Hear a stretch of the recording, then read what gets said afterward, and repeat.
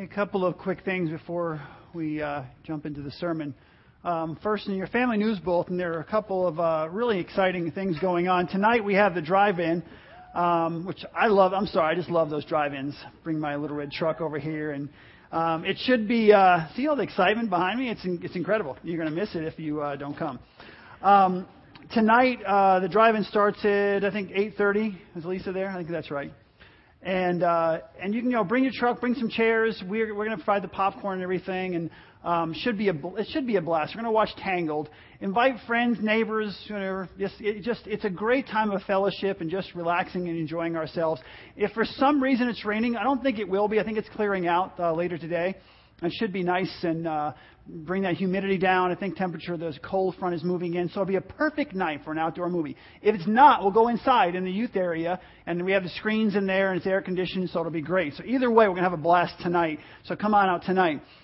End of the summer bash, August 26th, 1 to 4. After the service, we'll go out there, the Coob's house. There's a sand volleyball court. We're bringing some of those inflatables. There's a soccer field. They've got a pool. I don't think it's going to be done by then, so we're not going to probably have the pool available to us. But just a lot of exciting things. Plenty of property to run around. There's a swing set, a swing area to play on for the kids. There'll be things to do for everyone. Face painting, you name it. We've really turned this from a picnic into an end of summer bash. So make sure you mark this on your calendars. Come that. I think everybody brings a little bit of. We'll bring the main dish, and you guys bring some side dishes and desserts and things like that. And then last but not least, on August the 9th, 10th, and 11th, there's going to be something called Some Enchanted Evening here, 9th, 10th, and 11th. Tickets will be on sale out in the foyer. You can get them online. Try to get them this morning, though, because I don't think it's, I think we can take as many as we have for tickets, but for seats available up front around the tables, it's just going to be a great night of music. There's going to be some dance, some dancing as well, some bigger numbers, solos, duets, things like that. And if you've ever gone to a production, that Grace Hart has put together, these are some incredibly talented people. So this is going to be a great night. Make sure, great time for time out with your wife or your husband. Make sure you get your ticket to do that. I think that's all the announcement that we have. Please remember your giving. Just want to encourage you that last month was it was the biggest Giving July month of our church's history, which says a lot about where we are as a church right now. Still a little challenged, a little tight because of so many things that came up, and things continue to come up, but things that we have to do to enhance the campus that we have here. But God has truly been blessing us. If we continue to give, I think we can keep moving forward with some of the things that we need to do on the campus. David Mead will be coming here, he's our pastor of student ministry, so he'll be coming from Arizona in probably 2.5, 3 weeks. He'll be here by the end of August, hopefully. If everything goes smoothly, we'll be hiring some staff under him for the youth ministry, and we've hired some folks for the children's ministry. So God has truly been blessing us, and I'm excited about September. But man, we're not even there yet. We have so much going on in August. It's a great opportunity to bring your friends, though, and just reach out to those who maybe have never been to church before. These are non-threatening kind of ways to invite people. All right, now, this morning, we're finishing our series, When Life Doesn't Go Your Way. And we'll be reading from Habakkuk chapter 3, verses 15 through 19. So if you have your Bibles, turn to Habakkuk chapter 3. We'll have it up on the screen as well. Habakkuk chapter 3, verses 15 through 19. Starting in verse 15. You trample the sea with your horses, churning the great waters. I heard, and my heart pounded. My lips quivered at the sound. Decay crept into my bones, and my legs trembled. Yet I will wait patiently for the day of calamity to come on the nation invading us. Though the fig tree does not bud, and there are no grapes on the vines, though the olive crop fails, and the fields produce no food, though there are no sheep in the pens, and no cattle in the stalls, yet I will rejoice in the Lord. I will be joyful in God my Savior. The sovereign Lord is my strength. He makes my feet like the feet of a deer. He enables me to go on the heights. For the director of music on my stringed instruments. Now, this morning, the baptismal's out here because we We baptized someone this morning, and baptism, it's a perfect time to baptize someone this morning because of what we're going to be talking about.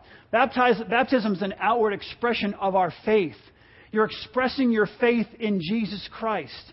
And that is so important for us this morning because as you'll learn throughout the morning, faith is one of the most powerful forces in the universe. Faith, our ability to love God with all of our hearts through the difficult times is one of the most powerful forces in the universe. It can change individual people. Faith can change a person. It can change a community. It can change a nation. It can change the world. Faith, true faith. And we're going to talk about that this morning with Habakkuk. So let's finish out Habakkuk's journey here this morning. In verse 15, Habakkuk's comparing God's control over the nation with God's control over creation, with God's power over creation. God is a God who controls all things. And God has the control of the nations, as we found out in the first 2 chapters, where, Habakkuk's crying out to God. He's saying, God, you need to do something here. Judah is falling apart spiritually. You need to intervene. We need to bring about revival in the country. And so he's crying out to God. He's complaining. He's questioning God. And then God responds and says, yes, I'm going to do something about it. I'm bringing the Babylonians in, and they're going to judge my people for the way they behave. And Habakkuk says, well, wait a second. I don't understand this. The Babylonians are worse than we are. Why are you bringing the Babylonians? And he goes through all of this. He goes through all of this, this challenge in his mind. But God, he says, is the God of the nations. A God who comes, He's the God of all creation. He has power over creation. Because He created everything, He controls the nations like He churns the water of the sea. Now, when He talks about churning the water of the sea, in Hebrew, that is the churning of the water is a metaphor for the political turmoil of the nations, the ungodly nations that are surrounding God's people. That's the metaphor that He's using here. Like the waves of the sea threaten to basically destroy the shoreline or crush the shoreline, so the ungodly nations around God's people threaten to crush them. That's what Habakkuk is laying out here. You see, what we need to understand is that we live in a fallen world.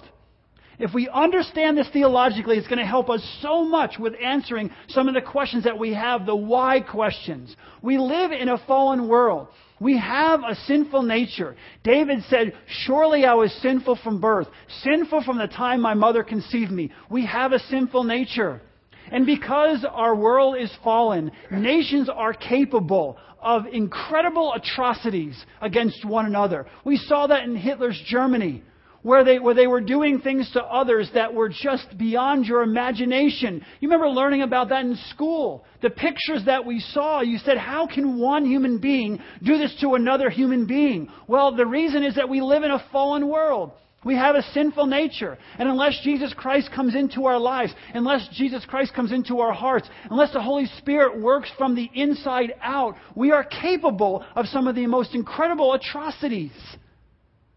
But as we follow Christ and try to become more like Him, the new nature that we receive as we ask Christ into our lives changes us and battles against that old nature, that old sinful nature, and we become changed men and women. But so we've Habakkuk's laying this out, and he's showing, that God is in control, and he's laying out the fact that you have these ungodly nations that are surrounding His people, ready to pounce. But God is pictured here. God is pictured here as one who will bring ultimate peace. Ultimately, there will be peace. It's important to know the end of the story.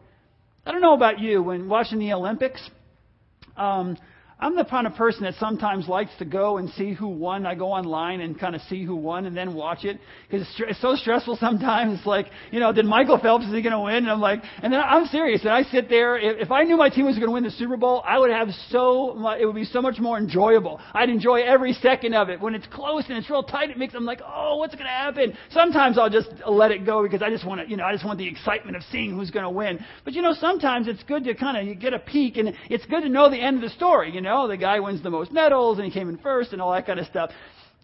It's good to know the end of the story, my friends.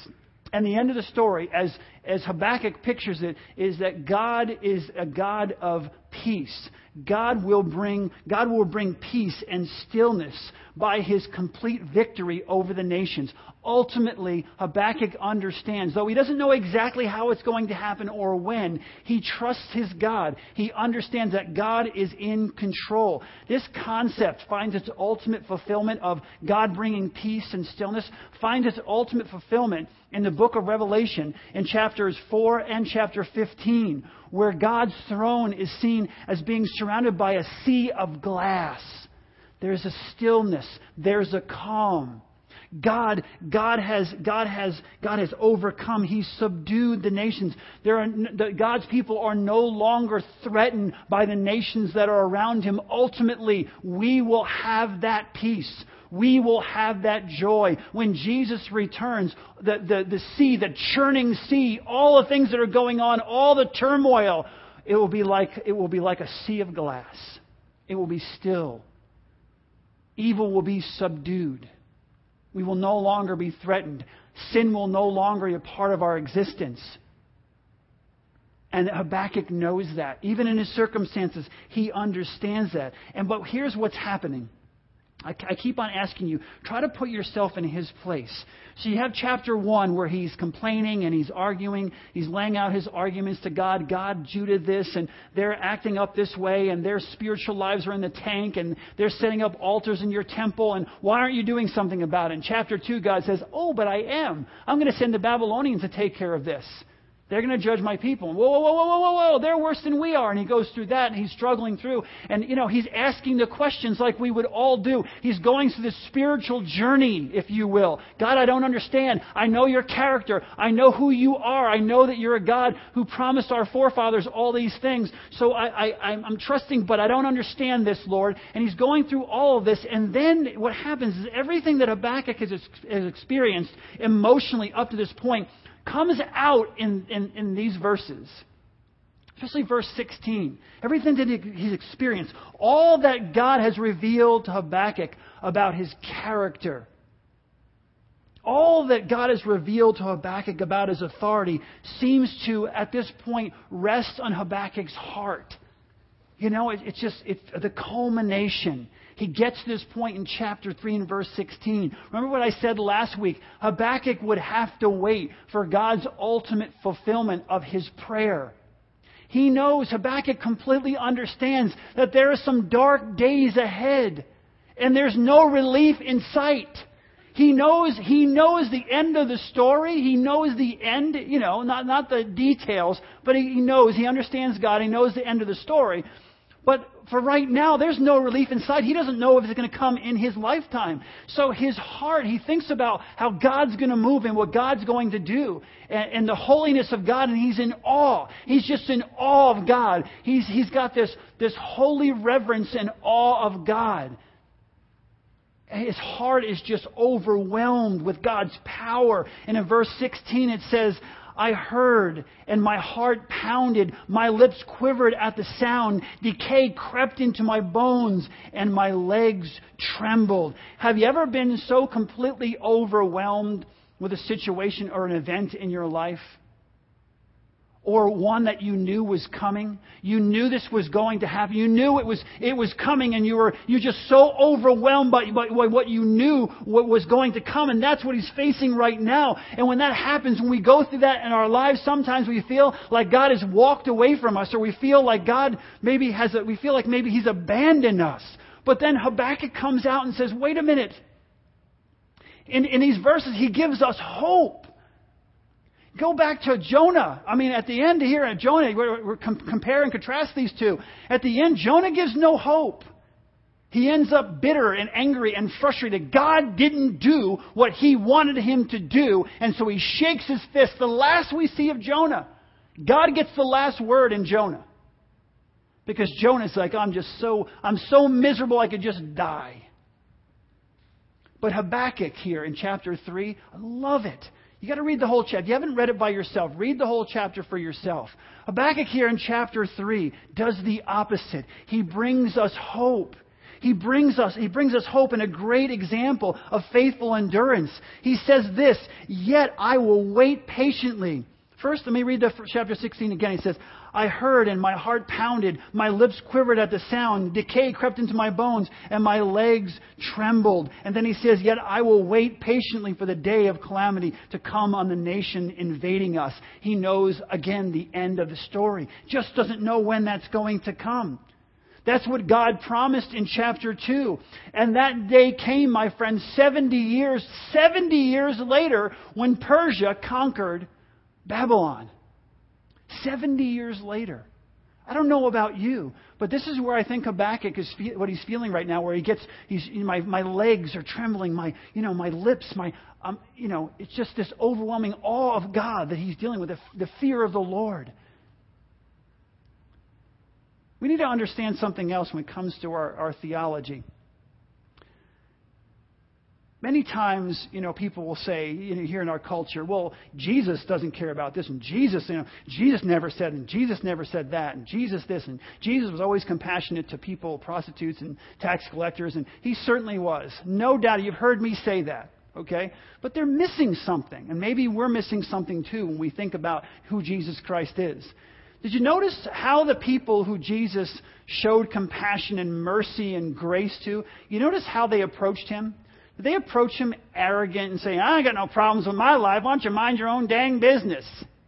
No, they crawled up to him sometimes, wetting his feet with their tears and wiping them dry with their hair. They came humbly before him. I had an experience in Nigeria where we were giving bags of grain to widows. And it broke my heart because what the widows would do in order to get their bag of grain, it was just cultural. It was acceptable that I'm the pastor and I'm the one who is the leader of this group. And so, I had status in their minds. My stature was way above theirs. They're widows. They're on the lower end of the totem pole here. And so they would come up and the lower you bow down and the further back your left hand goes on your wrist, the more respect that you have for that person. And these widows were literally on their knees, shaking my hand like this. And it was so uncomfortable for me. I kept on pulling them up. I just felt so uncomfortable.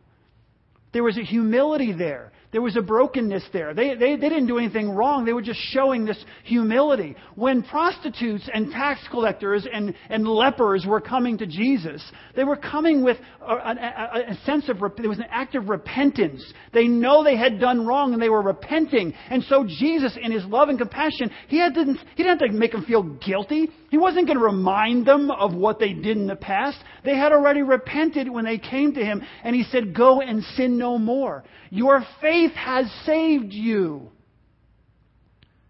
People now just think, Jesus is some kind of cream puff, and anybody can do. You can do whatever you feel like doing in our culture. And of course, Jesus would never say anything about it because he's just floating around the desert, hovering around the desert with blonde hair behind him or something. Just some wimpy creature who just, wouldn't bother anyone. Except you read your Bible. The same God of the Old Testament is the God of the New Testament, just to break it to our culture. Okay? The same God. When God sent Jonah to Nineveh and said, "Go and preach to Nineveh. Tell them 40 days, if they don't repent in 40 days, Nineveh is going to be destroyed." Now, they repented, and so God showed mercy, grace, compassion. If they didn't repent, what was going to happen? Oh, he's so mean. Father, Son, Holy Spirit, Jesus was in the beginning. In the beginning was the Word, and the Word was with God, and the Word was God. So don't let anybody tell you what Jesus... that's not what Jesus said. That's not what Jesus was like. Jesus would just put up with anything. He didn't care about anything. He just showed all mercy all the time. That's why they picked up stones to stone him every time he turned around, right? No, because he went to the Pharisees and Sadducees and he said, "Here's what you need to do. Repent." He went to the prostitutes and tax collectors and he said, "You need to repent." And those who repented got shown mercy, and those who didn't got the other side of mercy. We need to understand our theology. We need to understand what Habakkuk is going through right here. We need to understand where he is in his mind. God promised that he was going to deliver Judah from the hands of the Babylonians. That came 70 years later. It came 70 years after. You see, we read earlier in chapter 2 that the righteous will live by faith. The righteous will live by faith. And that faith, that righteous faith, creates a patient endurance. That's what Habakkuk is showing us. He's showing us that his faith will produce, his faith is producing an endurance, a faithful endurance. That if we stand with God, if we have faith in God, that will express itself in a patient endurance. God will give us endurance to get through whatever comes our way. God will be there for us. Righteousness, okay, a righteous faith is more, my friends, than just hanging on for dear life. It's, we say, I'm going to have faith. I'm just going to hang on for dear life, and whatever comes my way, and I'm not sure I can really make it. And it's not just hanging on for dear life. It results in an unconditional thanksgiving to God and an unconditional love for God. In James chapter 1, verses 2 through 4, it says this. It says it really well. Consider it. Listen to the words he uses here. I'm going to read some of these passages throughout this sermon. I want you to listen to the words. Consider it what? Pure joy. Pure joy, my brother. What? Whenever you face trials of many kinds. What are you talking about? If James came to preach in a church, or Paul, he would clear out churches. You wouldn't want James to come be your special speaker for about a month, because if you had a church of 8,000, it'd be about 1,000 when you were done. If you had a church of 800, you'd be about 8 maybe when you were done. Consider it pure joy, my brothers, whenever you face trials of many kinds, because you know that the testing of your faith develops perseverance. Perseverance must finish its work so that we may be mature and complete, not lacking anything. What is the ultimate purpose in your existence? It is to be conformed to the image of Jesus Christ. What helps you become more like Jesus Christ? Sometimes it's the trials of life. Sometimes it's the difficulty of life. Consider it pure joy. Now, man, it is so easy. It's not easy, but you know what I mean. It's easy to say here from the pulpit. It is really hard to do, isn't it? To consider it pure joy when I'm going through difficulties. The cool thing about Habakkuk is Jonah didn't consider it pure joy. And look how he ended his life. Habakkuk didn't really consider it pure joy either for a while there, but he went through the process. But how does he ultimately come out in the end? How is the last chapter of his life written? It's right here. Faithful endurance. Habakkuk had that kind of faith. Look at what he says, and you got to grasp this. Look at what he says in verse 17. Though the fig tree does not bud, and there are no grapes on the vines. Though, if you're a farmer, just stick with me here. If you're depending on this, look what it says. Though the olive crop fails and the fields produce no food, there are no sheep in the pen and no cattle in the stalls. But then listen to what he says. Did he shake his fist at God and say, I'm miserable enough to die? No, he doesn't do that. He says, yet I will rejoice. Consider it pure joy, my brothers, when you face trials of many kinds. I will rejoice in the Lord. I will be joyful in God, my Savior. The sovereign God is my strength. He makes my feet like the feet of a deer. He enables me to go on to the heights. Habakkuk shows us what it means to have an eternal perspective.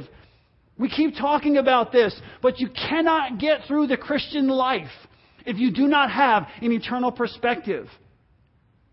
You cannot make it through your life as a Christian and truly be conformed to the image of Jesus. Become more like Jesus Christ. Grow to the point where when you face trials, when you face difficulties, you can overcome them unless you have an eternal perspective. When you don't have an eternal perspective, you end up like Jonah. When you do have an eternal perspective, you end up like Habakkuk. He has an unconditional love and thanksgiving for God. Habakkuk can love God, and this is important theology too, because God loved him first. It isn't Habakkuk's love that's so great. It is God's love that is so great. In Deuteronomy chapter 7 and verses 7 and 8, it says this, "The Lord did not set his affection on you and choose you because you were more numerous than other peoples, For you were the fewest of all peoples, but it was because the Lord loved you and kept the oath He swore to your forefathers. And it goes on, and I'll stop right there. God's love for His people is really what makes it all happen. God's love for His people is not based upon how great they are. It's based upon how great He is. We can have that kind of faith, not just because of what He's done for us lately, but because of what He's done for us through His Son, Jesus Christ. We'll talk more about this as we go on. Habakkuk understands all this, and he responds. He's moved to respond. He realizes that he can safely put his trust in the grace of God.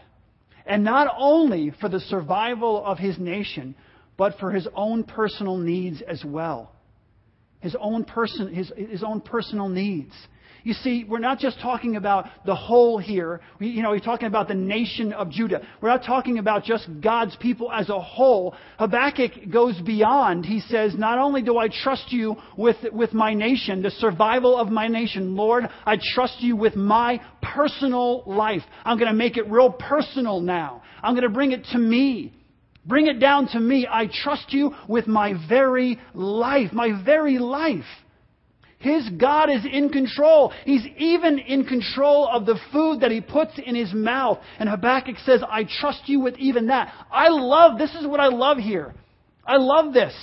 We go back to Jonah. Remember what happened with Jonah? God takes it away from something away from Jonah. Jonah gets in a situation where he puts himself in a situation where he gets on a ship and he's sailing in the wrong direction and he's drowning. He's going through all these things and he gets frustrated and he gets overwhelmed and then he finally gets in the fish and he spits them up on land and then God gives him what? Remember that vine He gave to him? Hear me out here. Habakkuk says, if you take the very food from my plate, if there's no sheep in the pens, if there's no cattle in the stalls, if the grapes don't do anything, and the olives, it goes through this whole entire thing, if there's no crops in the fields, still I will praise you, God. I trust you with my whole heart. I will trust you. I have faith in you. God takes a vine that was giving Jonah shade away from him, and he cries like a baby. He starts saying, I'm so angry. I just want to die. This is ridiculous. This is overwhelming. I cannot believe you took this away from me, God. This is such a temporal, my friends, view of life. I'm not happy. You're not giving me what I want right now, and I'm not happy about it. And I'm ticked, and I'm going to shake my fist, and I'm going to do all kinds. I'm just going to turn my back, and I'm going to ignore you. I'm going to stop going to church. I'm going to stop reading my Bible. I'm going to stop praying until you give me what I want. Or else just kill me. Why don't you just kill me? A temporal view. Rub your genie lamp. God's not coming out and granting your 3 wishes. He's not the superhuman sky fairy that kind of bring and gives you everything you want. And so therefore you have this temporal view of life. I don't get what I want right now. You're not giving me what I want. Therefore, I'm going to turn my back. Therefore, I'm going to be angry. Now, Habakkuk wasn't thrilled that he wasn't getting what he wanted. But ultimately, again, we're talking about the end of the story. When you go through the process of frustration and not understanding and asking questions, Habakkuk ultimately comes back and comes to God and says, God, I trust you. Habakkuk says, even if I don't have crops, even if I don't have food, I trust you. I have faith in you. Wow. I don't know what else to say. Wow. It's not like I don't live in the nicest house, or I don't drive the nicest car, or I don't have the nicest this, or why can't I have that, or why can't I go here? If you take away the very food from my plate, I trust you. I love you. That, my friends, is an eternal perspective. I know it's difficult. I understand it's difficult. I know you're facing some trials right now and some difficulties in your life they're just overwhelming. But Habakkuk is showing us how we overcome the difficulties of life. By having an eternal perspective, by putting it in the larger scope of things, by understanding that God is in control of this life and the next. We are but a breath, my friends, but a mist here today and gone tomorrow. We are passing through. We are strangers and aliens in this land that we call the United States of America. This is not our true home. Our home is in heaven. We're just passing through. And Habakkuk says that. God, no matter what happens, I am going to trust you. This is so important for us to understand. Faith is not dependent on the things that God gives us. It's dependent on who He is. It's not what you give me, Lord. It's who you are. My faith is based upon who you are. Listen to Habakkuk's heart here. He says, it doesn't matter if you take away all of my earthly possessions. It doesn't matter if you take away all my earthly comforts. If it be your will, Lord, take it all away. Take it all away. It doesn't matter to me if that's your will. He said, I'm going to rejoice. I'm going to rejoice in the God of my salvation. I'm going to be thankful regardless of my circumstances. I read this and I'm like, this is who I want to be like. Yeah, I can get frustrated sometimes. Yeah, I don't understand everything that goes on. Yeah, I sometimes, stamp my feet like a little 2-year-old spiritually. But at the end of the day, I've always come back and try to have this kind of attitude. And this is the attitude we should all have. I want to be like Habakkuk. I don't want to be like Jonah. I don't want to be like Jonah. And I think as I read through this, I thought to myself, man, I've heard this echoed somewhere else in the New Testament. In Philippians chapter 4, verses 12 and 13, Paul says this, I know what it is to be in need, and I know what it is to have plenty. I have learned the secret of being content in any and every situation. Whether well-fed or hungry, living in plenty or in want, I can do everything through Christ who gives me strength. You can't steal something like that from me. I have learned the secret of being content in any and every situation, well-fed or hungry, living in plenty or in want. Isn't that exactly what Habakkuk is saying? Lord God, it doesn't matter if the crops fail. If I have nothing to eat, I will not turn my back on you. I will trust you to the very end. And if it means I lose my life and spend eternity with you, then you know what? So be it, Lord. So be it. I trust you. I trust you. I know the end of the story. Habakkuk his thanksgiving will be consistent. His thanksgiving will not be hollow. It will not be just some kind of contrived little thing we throw out. Oh, thank you, God, for this and thank you, God, for that. It will be consistent. Regardless of my circumstances, I will ever praise you. I will give you my praise. I will give you my life. Regardless of the circumstances, Lord, I give it all to you. I lay myself down at your cross. I trust you with my life. I know, my friends, as I'm saying this for some of you right now, this is so hard to hear. Not because you don't believe it. Not because you don't believe what I'm saying is true. Because you're in the middle of it. And Habakkuk, understand, let's go back again. This is not the end. He's right in the middle of it.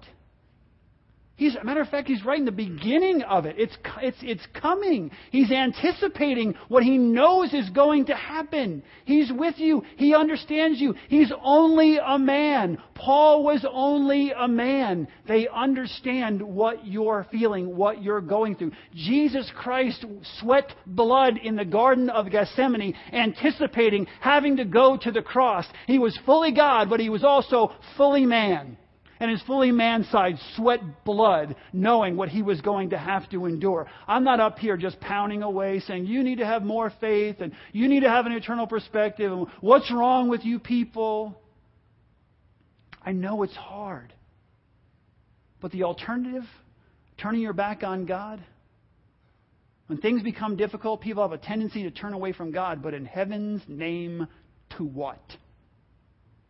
And Habakkuk says at the end of the day, strip it all away from me. Strip everything away from me, but you will not deprive me of my relationship with God. If everything else is taken away, if the very food off my plate is gone, you strip me of everything I have. I will be naked sitting in a field with nothing to eat, but you will not take away, you will not deprive me of my relationship to God. Again, Paul said something like that too, didn't he? To live is Christ and to what? To die is gain. To live is Christ and to die is gain. Don't you want to be in that category where you can say that, when you can walk around with your life and you can get up in the morning and there's nothing, they can't take away a job that would make you turn away from Christ. There's nothing they can do to you. There's nothing this world can do. You know how dangerous that is to be against an enemy who says it doesn't matter what you do to me. And I'm not talking about doing something terrible to other people. I'm talking about what's done to you. Nothing can be done to you to curb your enthusiasm, your love and your compassion and your passion for Jesus Christ. Nothing can be done. No circumstances could come against you. Because I've learned the secret of being content in any and every situation. Well-fed or hungry, living in plenty and want. I can do all things through Christ who gives me the strength. So he says to live is Christ and to die is gain. I'm going to live for Jesus regardless of my circumstances, whether I'm shipwrecked, which he was, whether he was beaten, right, jailed. It goes on and on and on. Regardless of my circumstances, I will follow my Savior to the bitter end, to the very end of my life. And if you take my life, thank you very much, because now I get to be home with Him. This is not my home. And if you take my life, I get to go home. I get to be with my Lord and Savior, Jesus Christ. Again, Habakkuk wants there to be absolutely no doubt that his praise and his thanks to God will be unconditional, completely independent of his external circumstances. He wants that to be perfectly clear. Nothing that can be done to him on this earth will change his view of God. Nothing will change his love and his thankfulness to God. Again, contrast that with Jonah and many of us. Contrast that attitude. This is the last chapter of his life. Pretty much not the last chapter, but this is the last chapter of the book when he talks about what Habakkuk's response was. I want the last chapter of my life to read like this. You got to ask yourself, where do you stand? See, because here's the deal. When Jonah was drowning inside the belly of the fish, he said exactly what Habakkuk said, pretty much. He cried out to God just like Habakkuk. He said, those who cling to worthless idols forfeit the grace that could be theirs. Right? He said the same thing. But as soon as God bails him out, he goes right back to his old self. How many of us do the exact same thing? We find out we got a little lump here, or we got something going on there, my stomach, whatever else, or something's happening with someone in the family. All of a sudden, man, we come to God. We go to God. We say, God, help me. God, you were praying every day. We're reading our Bibles. We're doing whatever it is for God to then respond and do what we're asking Him to do. And then He does it, and we're freed from whatever calamity came upon us or whatever frustration we were dealing with. And then what happens? As soon as God does that, within a couple months or whatever else, we kind of forget about it, and all of a sudden we go back to the same old. We go back to who we were before, the people that we were before. Who are you? Are you Jonah or Habakkuk? And let me encourage you, no matter where you are right now, it doesn't matter where you start, it matters where you finish. Don't let your life end up like Jonah's. Don't end up like Jonah. Don't be like him. There's one other thing here. There's also a real contrast between what Habakkuk's saying here, Habakkuk's attitude, and what some will teach theologically in our culture right now. Some people teach an idea that robs us of our ability to praise and thank God in all circumstances. They basically tell us that if God hasn't blessed us monetarily, or that somehow if you're sick right now, then your faith is weak, right? Or you're missing something. See, if you just did this, if you just did that, because you're not wealthy and because you're not healthy, there's something wrong with your faith. It's your lack of faith in some way. And if you're missing something, or you have a weak faith. My friend, that is not true. That's a lie. That is just a lie. You can have peace. You can have joy. You can have contentment in your life, whether you have health or wealth or not. Here's a theology for you. The person I'm supposed to be following, the person I'm supposed to become most like, the person, if you don't suffer with me, you won't reign with me, died naked, hanging on a cross.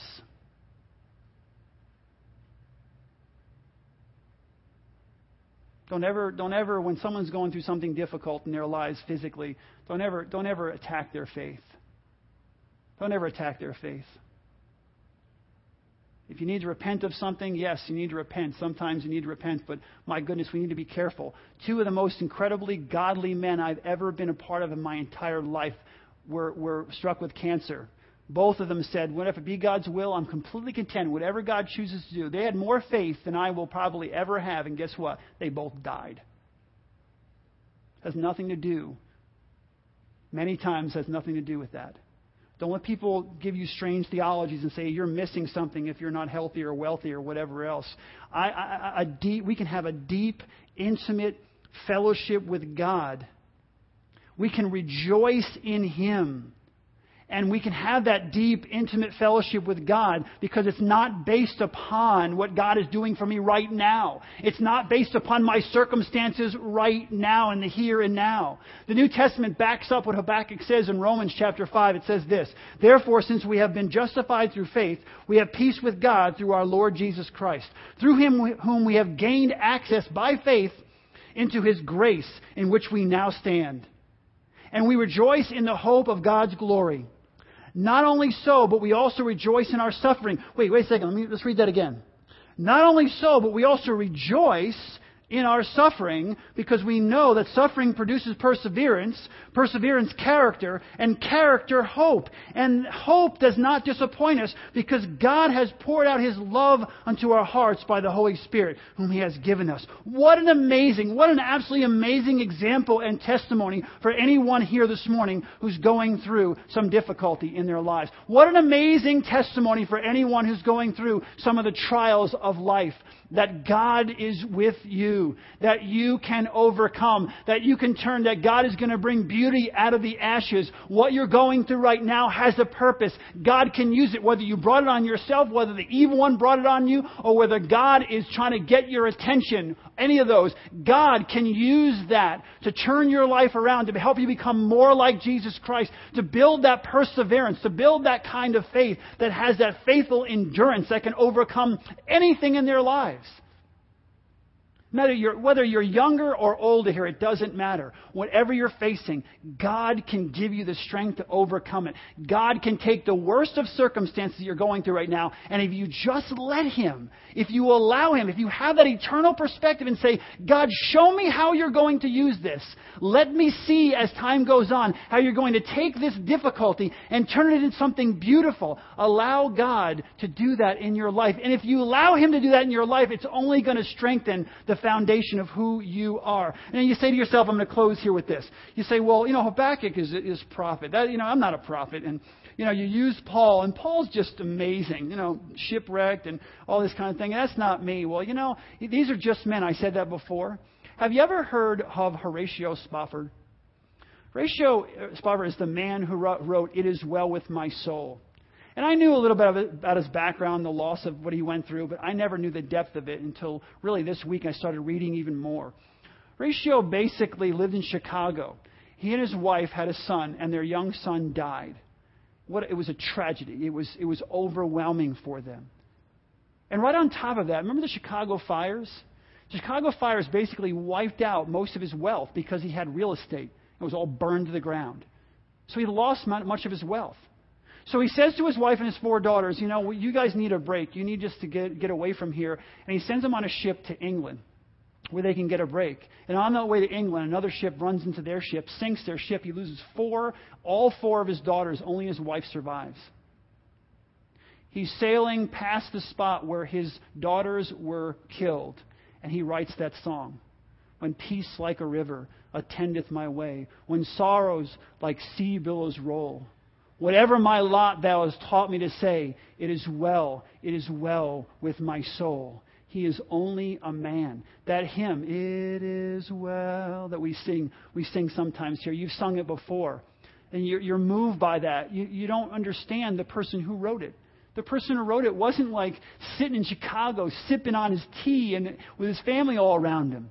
He wrote that when he went past the place where he lost his 4 children. Already losing his son and losing all of his wealth. He's only a man. But we remember him for being a man of God. a man of faithful endurance, a man of incredible, incredible faith. His story is written. Our stories are not yet completely written. Please, let us not be like Jonah, who shakes our fist at God at the end of our lives or during these times and basically stays with that attitude. You know, Lord, I'm so angry I could die, he says, because you took this away, because you didn't give me what I wanted. Let us be like Habakkuk, who says, take the very food from my plate, Lord, and I will trust and love you with all of my heart. I'm not making light of what you're going through, guys. I'm really not. I'm just saying this is the kind of life that we have to live as followers of Jesus Christ. He will bring beauty out of the ashes. He will turn our sorrow into joy. If not at the end of this life, then in the next. But God is in control of all things, and He has a place for you, and He has a plan for you. Trust Him. Let's pray. Father, thank you for this time that we can spend together. Father, thank you for the opportunity we have to go through the book of Jonah and the book of Habakkuk and ask, Lord, how do we make it through when life is not going our way? And God, we've learned this morning how to do that. To put our trust and our faith in you, regardless of our present or future circumstances. That we would love you with our whole heart. That we would give you our praise and our thanks, knowing, Lord, the end of the story. That you are a God who's in control of all things, and that you will bring good in our lives. You will bring good things through us if we trust you. Thank you for your Son, Jesus Christ. Thank you for the life you've given to us. And thank you for eternal life, which we will all share with you. In Jesus' precious and holy name we pray. Amen. Have a great week. Hopefully see you back here tonight.